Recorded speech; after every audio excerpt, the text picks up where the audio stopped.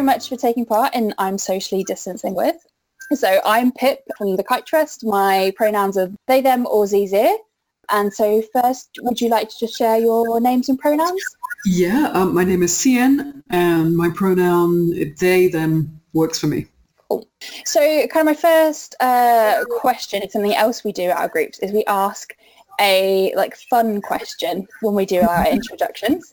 So my fun question for today is, if you were a biscuit, what kind of biscuit would you be? Now, you see, you sent this one through already, and I found it really hard on a deeply personal level. But I was all like, what kind of biscuit am I compared to what kind of biscuit I enjoy versus what kind of biscuit I want other people to see me as? And then I got a little bit completely caught up in myself when I realized this is just a question about biscuits. So maybe I should just chill a little bit. Maybe I should send the question in advance. My favorite kind of biscuit is an oatmeal raisin cookie. So maybe that is the biscuit that I would be. I like how they're full of cinnamon and brown sugar, and they're incredibly cozy. I don't know if I'm a very cozy person, but I do love oatmeal raisin cookies. So I'm going to go with that. Nice. Cool. So for anyone listening, watching who might not know your work, how would you describe what you do? Oh, I guess I would talk about the three strands of what I do, and they do kind of interlock. So I'm an author. My first book, Trans Like Me, was published in the UK and Australia and South Africa and a lot of other sort of places like that in 2017. Then in the US and Canada in 2018, and I've been pretty much on kind of book tours since then. I do a lot of radio work and public speaking, get to go to exciting places like Sydney Opera House or work on BBC talking about gender and about being trans, not just my experiences, but what that is like in terms of society, social issues, historical issues, campaigning, stuff like that. I've been working as an LGBTQI activist since I was a teenager myself. And so when I was a teenager, I started the first ever Gay Straight Alliance in the UK.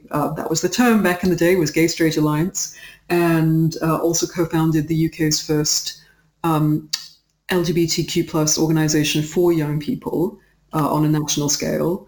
And sort of ever since then, I've been working, so campaigning as a queer activist, queer and trans activist, but I'm also a musician. So I've released 3 albums of my singer-songwriter stuff. I have a PhD in music, and I sing and compose classical music as well.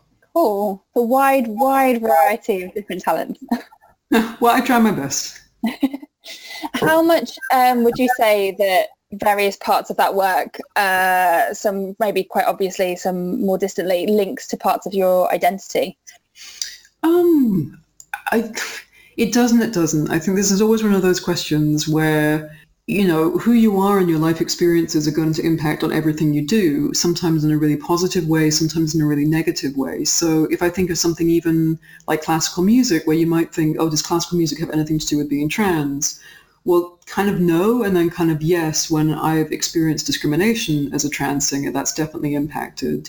But also some really joyful things as well. So, I love queer art, and the chance to make music, whether that's classical music or my alternative music, which is inspired by my queer and trans heroes, that feels like a really positive way in which who I am has impacted the art that I can create and appreciate. So yeah, it does and it doesn't, but I think there's a really good way of thinking about it, which is that we often assume, let's say, I don't know, I'm trying to think of a good example, and my head has just gone. It's been a long working day. If someone is sort of a white, cis, straight man, we don't usually ask how that impacts, how does that identity impact on their work? Because it's seen as neutral. And the people, those of us who aren't seen as neutral, it's always this idea that, does that kind of impact on the art we make in a bad way?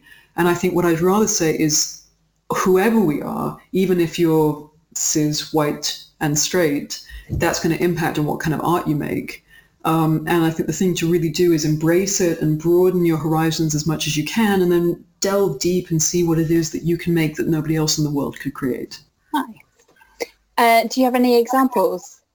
I guess your book in particular, its title kind of says that, doesn't it? Of that's a piece of writing that very much only you could make.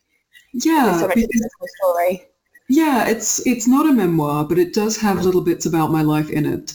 And I really wanted to be able to, in the same way when we're having a conversation, if I want to talk about, I don't know, something to do with the law, like the Gender Recognition Act in the UK, I can talk about just the facts, but I can also illustrate it with examples from my life, and that can make it easier to understand. So I wanted to do that. But another example is I run a trans arts night at the Barbican in London. And that's it feels really positive to me that I can take my love of my fellow trans creatives and turn that into a platform that celebrates them, brings in audiences, says, this is a different way of looking at the world maybe than you've seen before. And it's great. Like, really just come in and feast your eyes on how great these artists are. Cool. So thinking more about like how coming to understand your own identity, do you have any kind of key times or places that you feel helped you to understand kind of? Ooh. I mean, definitely sort of a lot of teenage angst. And I did an awful lot of, locking the door and being in my bedroom and being like, oh my God, am I this? Am I that? What is going on here? Oh, why don't I know who I am? Or why don't I know sort of what's going on? And it's really easy in retrospect to go, oh, you'll be fine. But it was very difficult, particularly, I came out the end of 1999, beginning of 2000, and there weren't very many words. Being trans wasn't something that you could find information out on very easily. A lot of it was sort of searching for hidden things and trying to find people like me. So when I did find examples of people maybe who weren't exactly like me, but somewhere similar, like Kate Bornstein and Leslie Feinberg, that was magic. That really opened my eyes to the fact that I was okay and I would be okay and that who I was valid. So when I wrote Trans Like Me, there's a wonderful saying, Toni Morrison said it, that, you write the book that you need to exist in the world. And I think that was the book I needed to say, you're not weird, you're not a freak, you're not all the terrible things that people at school call you. You're valid and you're just as much a wonderful, unique human being as anybody else. And you have a right to be proud. Nice. Was there other authors or particular books that kind of inspired you in terms of writing? That's such a big question. Big list.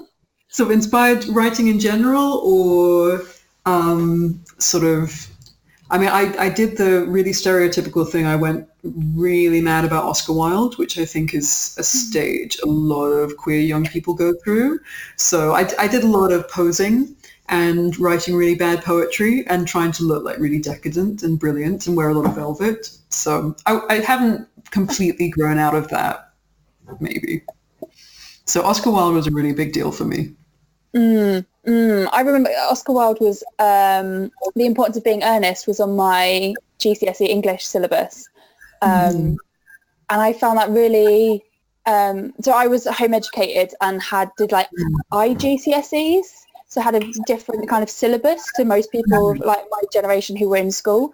And the fact, so my English syllabus was full of international authors who wrote in English, but also the likes of Oscar Wilde, and to have that kind of representation, I found in the GCSE curriculum quite empowering, which a lot of my peers didn't have because of the selections of authors who kind of end up on those syllabuses. I guess my question from that was, is there any authors that you would love to see have that kind of representation that all young people in school are kind of exposed to and get to experience, other than Oscar Wilde? Yeah, I think so a really big deal as a teenager was also discovering Audre Lorde. And I was so lucky to live in London, so I was able to go up to Gaze the Word bookshop, Gaze the Word bookstore, and also there was a very venerable institution. It was called the Silver Moon Women's Bookshop, which was just coming to the end of its life when I was a teenager. But I went once with a good friend of mine, and they had all of Audre Lorde's books. And so I bought Zami, A New Spelling of My Name, which it's kind of an autobiographical novel, and it's absolutely amazing. And Lorde is just, she is the most incredible feminist queer author I know. You know, her work as a Black feminist, I think, is vital for particularly any white person to read, to make sure that we're really centering Black feminism and making sure when we talk about LGBTQI plus spaces that we're not replicating racism. And she's just amazing. I can't tell you, like, go read Zami now, and then go read Sister Outsider, her collection of essays, and then read some more, but start with Zami and Sister Outsider. Cool. That's a great recommendation. So my next question, I guess kind of links to that, is so we talk a lot about kind of self-care, and it's become quite a buzzword.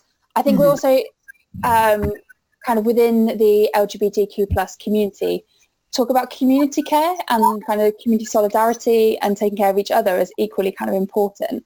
Do you have any kind of thoughts, ideas, practices around both self-care and community care and how they might interlink, or things specific for each of those? Yeah, I mean, it's interesting you say that after we talk about Audre Lorde, because she talks a lot about that. But I think, you know, there's that thing where we can see online where this idea of self-care has become quite a fluffy idea, like, oh, I'm going to go and have a bath and eat some chocolate because it's self-care. And I completely, like, go have a bath, eat some chocolate, that sounds great.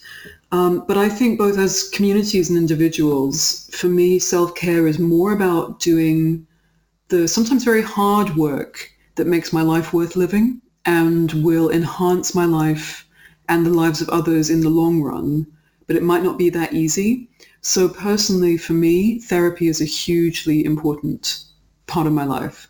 I had a mental breakdown when I was 13, and I've been sort of in and out of mental health care since that time. And it took me quite a long time to find a good therapist. I had some very bad ones. I also had some sort of okay ones, but it was only until I was 20 that I really found an amazing therapist, and I'm still with her.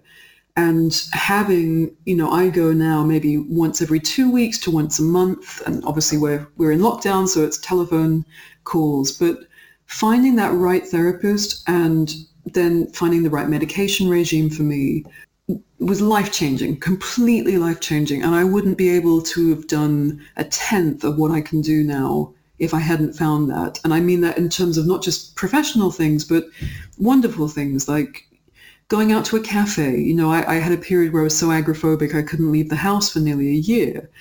And it's hard, you know, it's really hard to access, and it can be a real battle to access proper mental health care. And then it can be hard finding the right person, and it can be hard just to come and sort of face that, that maybe we need to do it. There's so much shame embedded around that. But I think good mental health care would be my recommendation individually, but also in a community. I think with the best will in the world, sometimes in the queer community, we can end up enabling each other, particularly with things which are harmful. And I don't mean this, you know, we're not doing it deliberately. It's because we might have some bad coping strategies ourselves, and, you know, where do we go and what do we do? But I think then it's really important that we help support each other to get the care that we need, rather than maybe going for the easy fix, which becomes more and more harmful in the long run. I think we need to make it easier to talk to each other about the struggles that we're going through, but also then easier to help each other find solutions, rather than think that those problems will never be solved. And I think as older queer people, we have a real responsibility to not just say, oh, it gets better, you're on your own, but we can help you make it better. Here are the resources, and here's how you access them, and here's how to get past the stumbling blocks. And we're also here to help you, you know, if things go wrong, because, you know, things go wrong. I've been ranting now for quite a long time, but that is something I feel really strongly about, that it's not enough that we sort of say, oh, it's good to talk, or, you know, it's good to let your feelings out, but we really help each other heal from some of the trauma that we've gone through, and to recognize that having mental illness, any kind of mental illness, is not shameful. It doesn't mean you're broken, and it doesn't mean there's no hope. It just means you've got to work out the right way of building in new strategies. I think I definitely agree with that, and I think my own experiences of accessing therapy is that I think so much in the UK in particular, therapy is kind of portrayed as this like singular thing.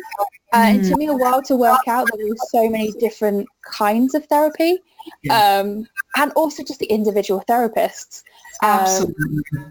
can be really, even if they're practicing the same kind of therapy, they do bring themselves to it, and they're like, well, and if you see someone and you think, oh, this person is a bit of an asshole, they might be, and that might be a sign. Find someone better, because it doesn't mean that therapy is bad. It just means, unfortunately, like every profession, there are some people there who shouldn't be there and who aren't doing a good enough job. But there are people out there who are absolutely amazing. And, I always want to say to everybody, like, you deserve to feel at peace in your own mind. And it is possible. I never thought it would be possible for me. I never, ever thought that I would actually like my own brain, as opposed to being at constant war with it. So, it is an amazing feeling. I wish I could give it a gift to everybody with a bow, but,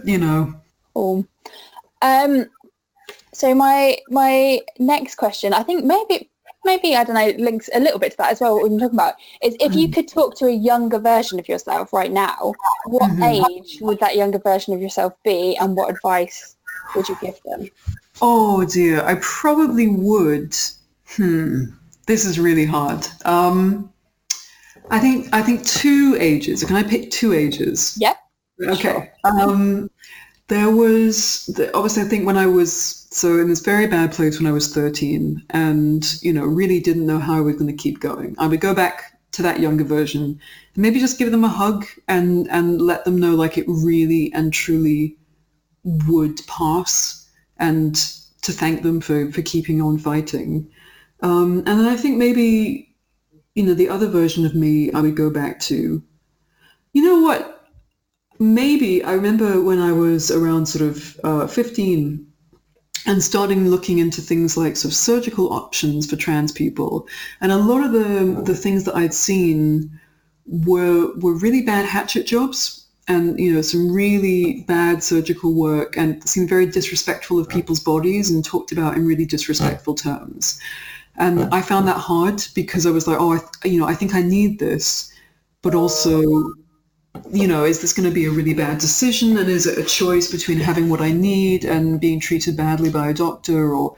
And I think it would have been really cool to go back with examples of all kinds of trans people with all kinds of medical or non-medical interventions, and gone back with like a beautiful coffee table book and said, look at all these wonderful people living their best lives. That can be you. Like, chill out. It's okay.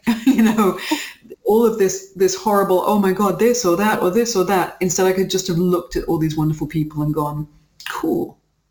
I have options, and they're great options. Yeah. I think there's so much narrative, isn't there? It's like a singular way of being, or a binary way of being trans, and the diversity of the trans community is that really beautiful thing about it, is that the overriding message is that it's about kind of finding your own truth and comfort in yourself. Yep. And this might sound really shallow, but I'm going to go for the really shallow. It's certainly like depictions of trans people that I had seen around that age in the tabloids were so cruel and so nasty and so intent on being like, don't be trans, because being trans is a massive failure.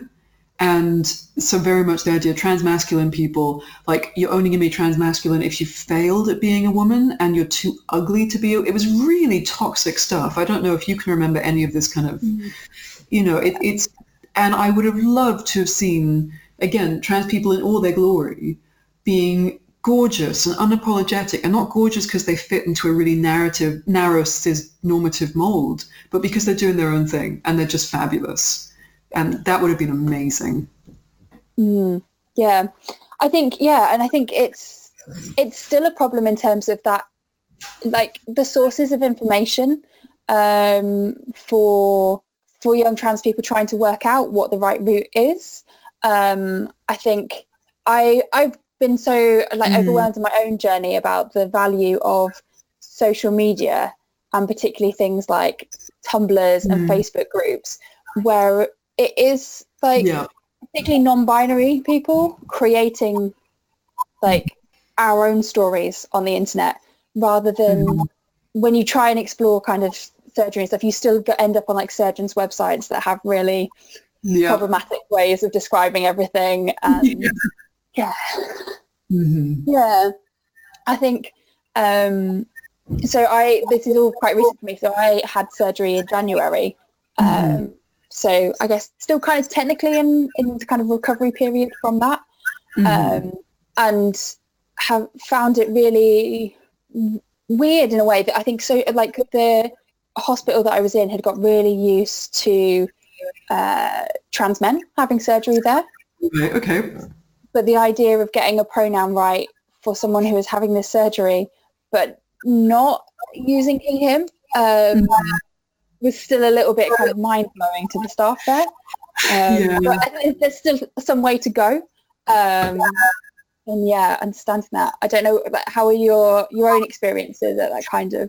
I mean, that was quite a while ago. So when I had top surgery, it was more than 10 years ago now. So I couldn't at that point access NHS care.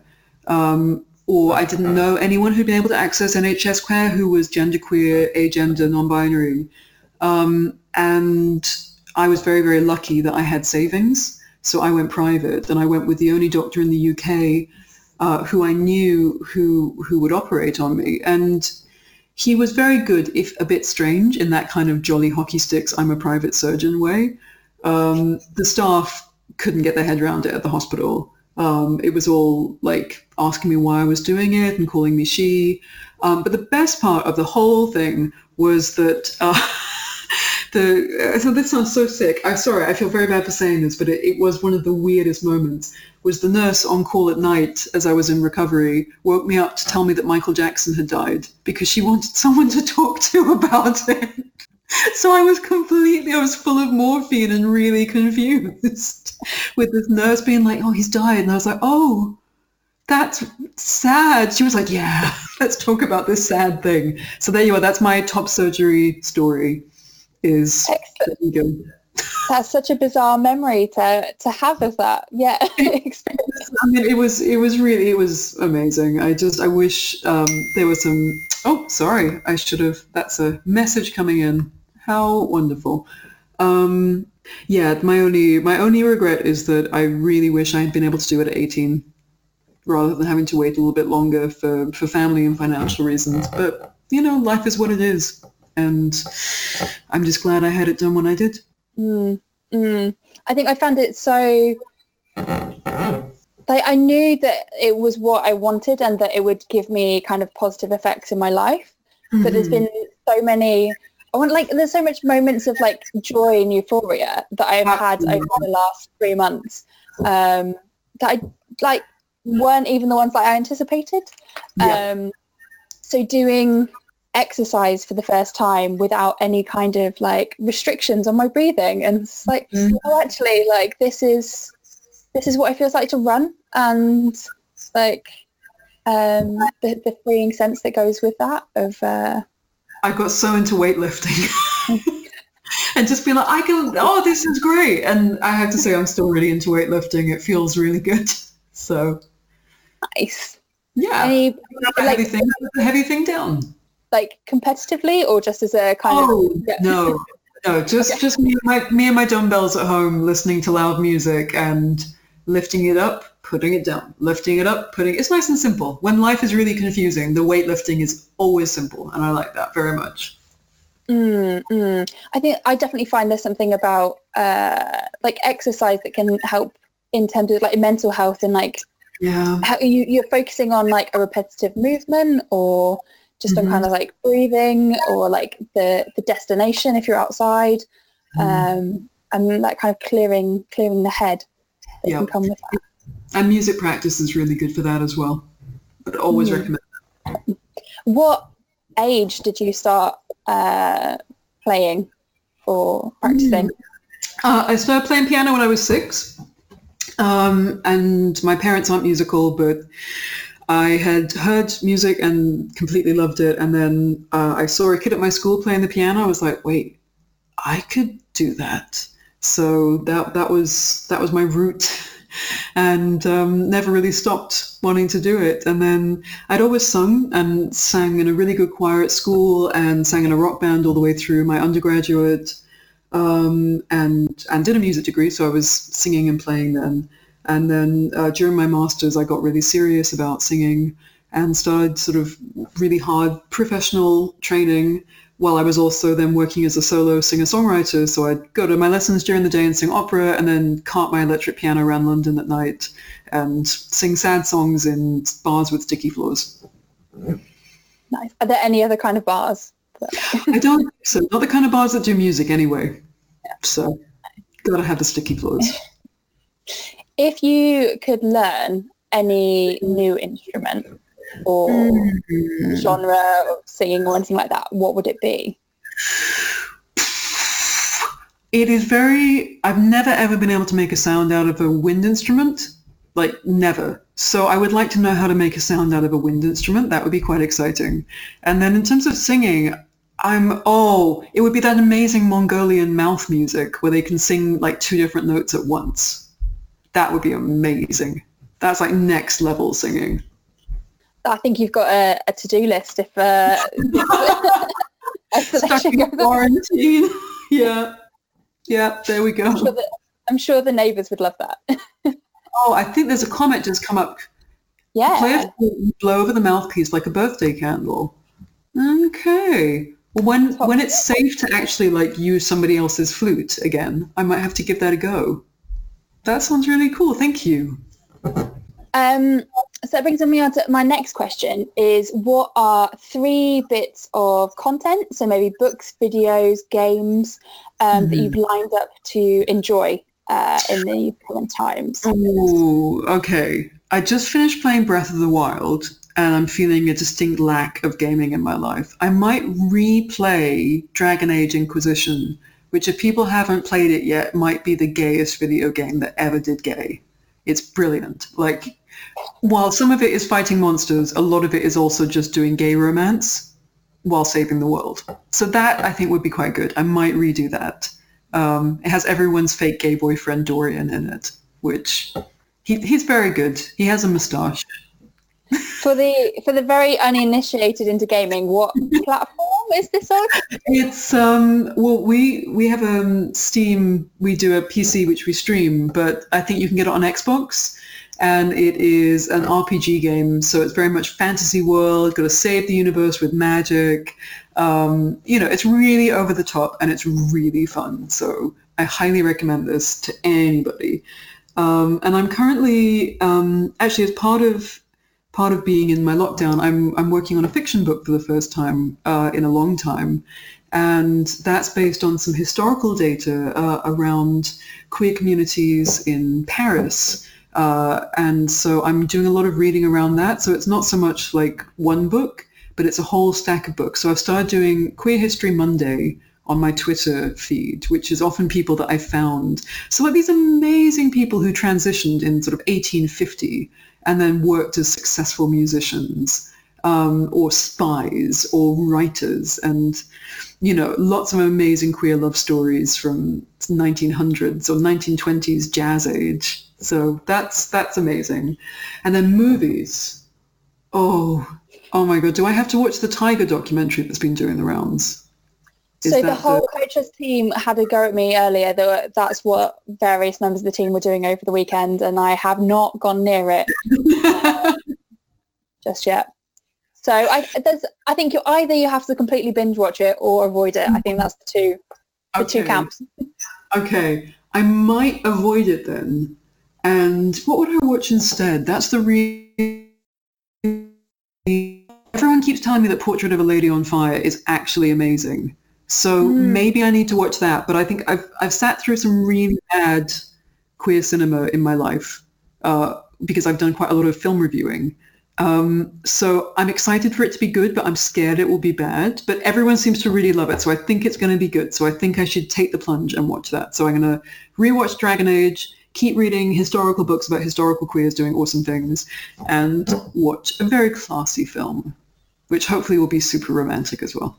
Nice. So can I ask about the novel you're writing at all, or is it too early for you to ask any questions about it? It's a bit too early, I'm afraid. So I'm officially working on my second book, which was commissioned by an incredible publishers. I can't say a huge amount because until we can send people to go and pre-order it, and it has a fancy cover and everything, I can't say too much.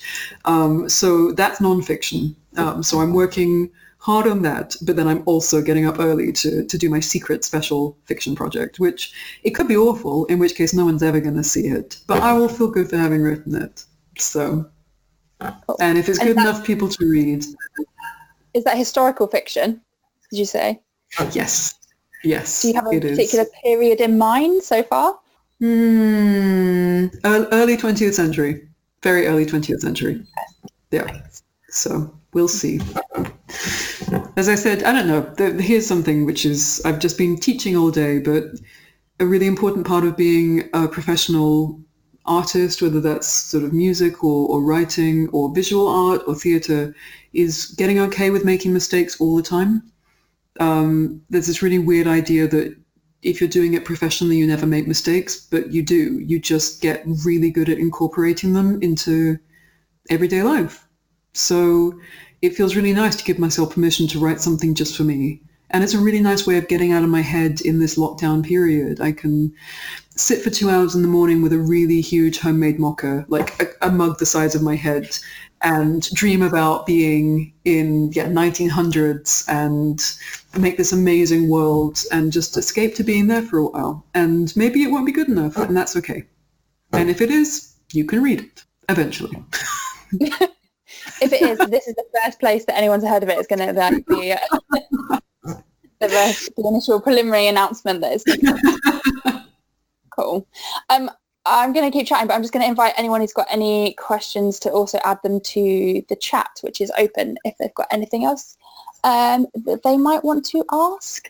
I think in the meantime, I am going to ask, how can listeners, viewers follow you, find out more of your work, and what might be kind of the most accessible to young people? Cool. You can be super old school and just go to my website, which is cnlester.com. But I'm mostly on Twitter in terms of social media. I also on Facebook a little bit, and I'm really bad at Instagram. So I have people following me and tagging me, but I have yet to put anything on there. So that's going to change. I promise it will change, but it might take a little while. In terms of content, there are lots of essays that I've written for places like different art galleries or different newspapers and journals, which you can find on my website, which are linked to. And the same thing for radio programs that I've done. You can find those on my website. If you're a member of your library, and you still might be able to join online, a lot of libraries are still putting out ebooks, so you might be able to get my book as an ebook from your local library. If you can afford it, it's I think like $3.99 on ebook from Amazon. Or again, I tried the library first, and all my music is available on Spotify for free. Which, if you like that, check it out. Obviously, if you just happen to be listening and be some kind of millionaire, please buy the album instead, because Spotify doesn't pay very much. But for people who don't, the whole point is it to be there for people who can't afford to pay for it, in which case go, enjoy. I've got a few things on YouTube. And then on Twitter, I do a lot of work trying to share stuff from other queer and trans creatives. So hopefully you might be able to find some other really cool people to read and follow and listen to and enjoy their artwork as well. Nice. So we've had a question from Katie. What was the most difficult part of writing your book, Trans Like Me? And do you have any advice for young people trying to write about their experiences or trying to become writers, professionally speaking? Absolutely. So I think the hardest part for me for writing it was I was very scared of a backlash. I have been written about in the press in some ways which are, either just really hateful or hateful and outright lies. And that's not easy. It's definitely not easy, but something which I have realized in that process is, I've been super lucky to have supportive people in my life, but I think I've also worked quite hard to make sure that my publisher is very supportive, my agent is very supportive. So saying to any trans writer looking to make it, make sure you've got people on your team and they know that things can be really transphobic out there, people can be really queerphobic. Make sure your agent and your publisher have your back because it completely changes. So, I did get attacked in the press with Trans Like Me. Not a huge amount, but some nasty hit pieces. And I didn't have to read them. My publisher read them and then sent me a message going, oh, don't worry about it. Like literally barely anyone's read it. Or in many cases, amazing publisher, Lenny Goodings at Virago, she's had decades of death threats from people who don't believe in queer works and don't believe in feminist works. And so she just laughed. She was like, oh, the right people hate us. If those kind of people hate what you're doing, you've done a great job. Well done. And she was like, literally, well done. The arseholes hate you. Brilliant. And it really changed because instead of feeling alone and attacked, suddenly, it was not nice, but it couldn't touch me in the same way. So I would really, really say to any person starting out as a writer, get your team behind you. And before you get an agent and before you get a publisher, make sure it's your friends. And if someone writes something shitty about you, you don't have to read it. There's no value. If someone is just going to be yelling and bullying you, you don't need to give them the time of day. Honestly, they can just drown in their own vitriol. You deserve better than that. And, get friends to block them and just go and do something better with your time because you deserve so much better than that. That was the thing I was most scared about. And then in terms of the process of becoming a professional writer, there's quite a lot going on there and a lot that goes into it. So I'm trying to break it down into different stages. In terms of writing either fiction or nonfiction, if you want to be a published author and particularly want to publish a book, you will need an agent. And to get an agent, you have to have a certain level of writing that you've already done so that you can demonstrate that, yes, you can write and that you're building an audience for your work and that there's something going on there that, it's not just, oh, I want to write, but it's, oh, I can write. And obviously you don't start from nothing and go straight to a book deal.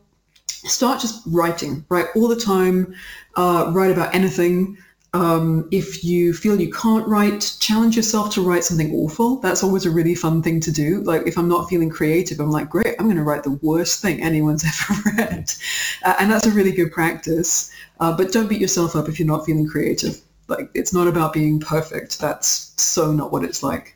And then I started blogging. So I wrote a blog which got I occasionally contribute to it now, but I don't really have time anymore. But that was really, really helpful, was that putting my name out there, writing things, again, nonfiction pieces, particularly about LGBTQI stuff. From that, writing a blog, it would then be pitching to smaller online magazines and doing an article here and an article there. Once that sort of built up, it was then pitching to newspapers. I got my agent because she, in fact, had reviewed one of my albums and had been really struck by my songwriting ability. And she contacted someone who had interviewed me to ask if I had an agent, and I didn't at that point. So networking is really important, basically. And to do that, you do have to get past that fear of oh, am I just really bad? And the advice I would give is this idea that maybe you could overcome that fear, and you can't do anything until you overcome that fear. The thing I had to do was just go, okay, great, I feel that out there. So, I feel like a complete fraud, or I feel I'm terrible. guess I'm going to feel that while I go and submit things. There's a thing about embracing rejections. So you will get maybe 9 to 50 rejections for every acceptance that you get. And that's normal. So you're not failing if you do that. You're absolutely on the right track. So embrace failure, build your portfolio, build what it is that you want to write about, so your values as a writer, things that you will and will not write for. So I knew that I wasn't going to write for the Daily Mail, no matter what they offered, or the Sun. I don't think that's not for me. I don't think they're very moral, and I didn't want to go there. And that actually made it really easy for me, so that when they did approach me to write a piece, I didn't even have to think about it. It was just like, no, I'm not going there. And that gave me time to focus on things I cared about. I have written a couple of things on my blog which talk about the specific steps that go into becoming a published author, and specific steps about what it's like working as a published author. So if you just type in CN Lester blog, you should be able to find it, or I can give it to Pip to send around. And I guess the final piece of advice I would say is find some authors who are doing what you want to do, but like maybe 5 years ahead of you and then 10 years ahead of you, and see what they did to get there. So Roxane Gay is someone that I find really helpful, looking at her career and thinking, okay, what does she do? Okay, what can I do to follow that kind of pattern? It's looking for inspiration. And also because the arts often get talked about as quite mysterious careers, it's demystifying it. These are careers with steps like any other career.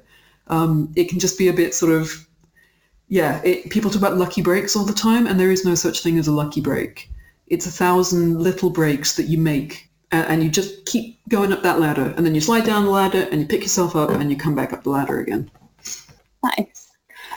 We had another comment that actually we've got a paperback copy of Trans Like Me, so it's going to be in our little Kite Trust library pretty soon. Oh, nice. Thank you so much. And yeah, thank you for writing it and sharing it with us. Is the comment.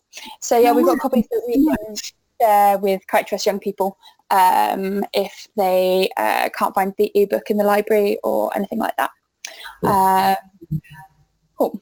I think the other question that I've got is, what would you, so say like youth groups specifically for like trans and non-binary young people had existed when you were a teenager, what kind of things do you think those spaces could do or provide that might reach out and overcome those barriers? Because I think there's a lot of young people who still feel like, oh, I don't know whether that label applies to me. Do I want to go into that space? The best ever bit of advice I've ever heard about this whole, like, does the label fit me and do I belong here, is that it's not about you fitting a word. It's about you finding words which are helpful for you. You do not have to be this perfect trans person, like this mythical, this person is officially trans with a capital T, and they fit all these boxes and they tick all these boxes. It's just about finding what's useful. And it doesn't have to be useful forever. It just has to be useful long enough to help you. Because I don't know anyone who didn't go through a, am I trans enough or am I bi enough? Like, I'm bi, and I went, oh God, all the disinformation that's out there, which is like, oh, you have to equally want men and women. You're like, is it equal?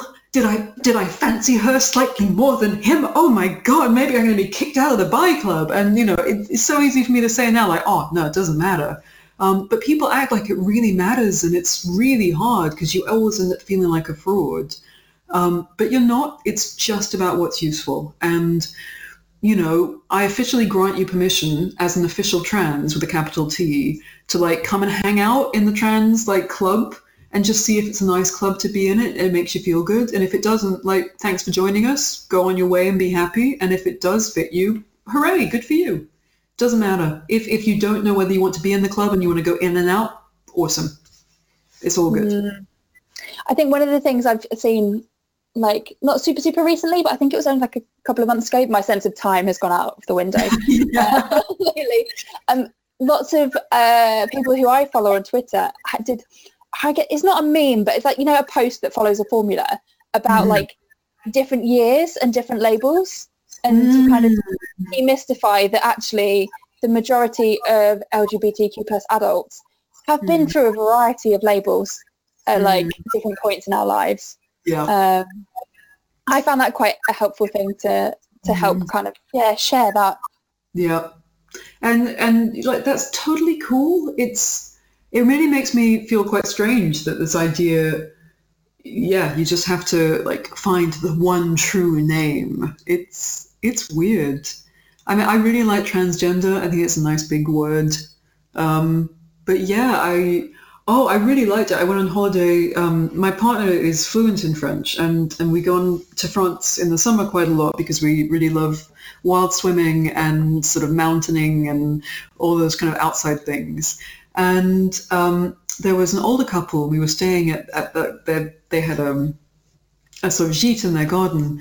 And the older sort of, this wonderful older man was speaking to my partner, and he asked in French, is Cien a boy or a girl or something else? And my partner went, something else, like thinking, oh my God, this is wow.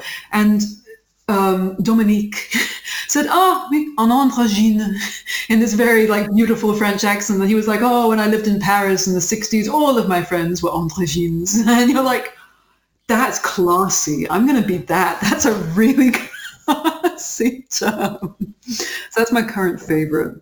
But I think it only works if you're in France, and possibly only if you're just like a very like classy French person with a great accent who can pull it off. But yeah, I think it's a really interesting thing to think about, isn't it? Because all of these words we have for identity are both language and culturally specific. Yeah. And I think that it really highlights, doesn't it, that it isn't about there is this definitive category and this is a thing. It's just how we, and especially over time as well, how we use language to describe experience. Absolutely. And it's about finding the right language that kind of fits a way to just articulate and speak about our experiences. Exactly. And, one nice thing about getting older is you can really see how words go in and out of fashion, like really quickly. I still love genderqueer. I think it's a great term, and I use it a lot about myself. But, that's gone out of favor. But I think it's kind of coming back in again a little bit. And then fuck as a term was quite popular sort of in the early 2000s or the mid 2000s, but I never felt cool enough for that. That seemed to be people who had like a really like out there fashion attitude. And I was like, I'm a bit of a nerd though. I don't know if I'm a like. So, I'm sure there's always this kind of like, can I? But honestly, if it makes you feel right in yourself, or like, again, helpful, I think is a really good term. Is it helpful? Cool. So I think my last thing to ask is, do you have any final thoughts or messages that you'd like to leave us with? I don't know. That's such a big open-ended question. I think it would be when we're in this really strange time. It's so hard because I'm a planner. I plan everything, and I have big to-do lists, and I plan out my career in advance, and I plan out all kinds of things. But something I've learned in very difficult parts of my life is about trying to live one day at a time, which again is not about trying to be perfect living one day at a time, because then I get all like, but I can't do that. I'm really bad at that.